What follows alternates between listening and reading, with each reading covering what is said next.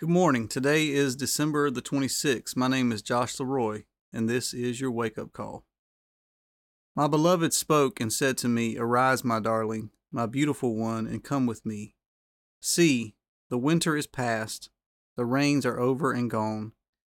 Flowers appear on the earth, the season of singing has come. The cooing of doves is heard in our land. The fig tree forms its early fruit. The blossoming vines spread their fragrance. Arise, come, my darling, my beautiful one, come with me." Song of Solomon 2, verses 10 through 13. Consider this. Today continues the season of what is known in the liturgical calendar as Christmastide. This is the second day of Christmas. This short period moves us on through the new year into Epiphany on January 6th. Epiphany essentially means manifestation. When the ineffable is made tangible, we call that a manifestation.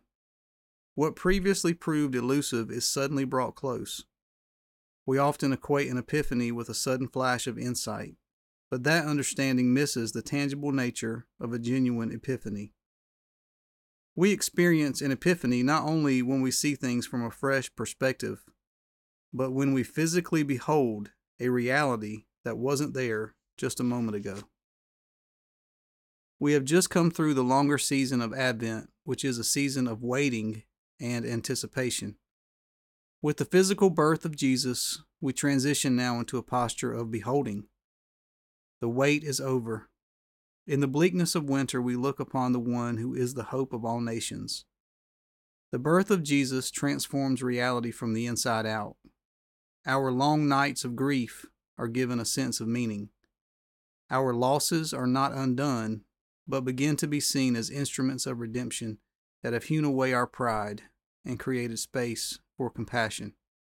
With the arrival of Jesus, none of our circumstances are structurally altered, yet all things are now permeated by a primal light, and the shattered fragments have been brought back together.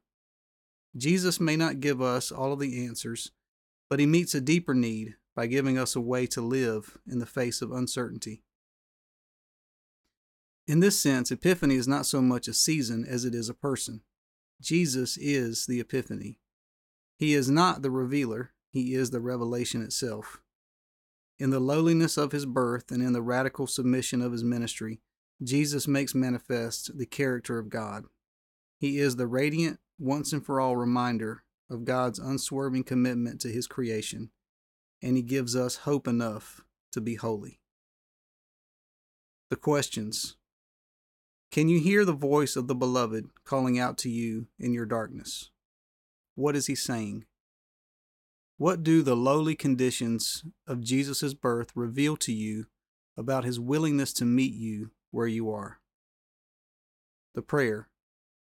Thank you, Father, for hearing the deepest cry of our heart and for responding by sending Jesus into our midst. Amen. We hope that today's entry challenged and encouraged you. And thanks for listening to the Wake Up Call, powered by Seedbed. Be sure to share this with a friend, leave us a rating, and subscribe wherever you prefer to listen to podcasts. Find out more and join the movement by visiting our website at seedbed.com/wakeupcall.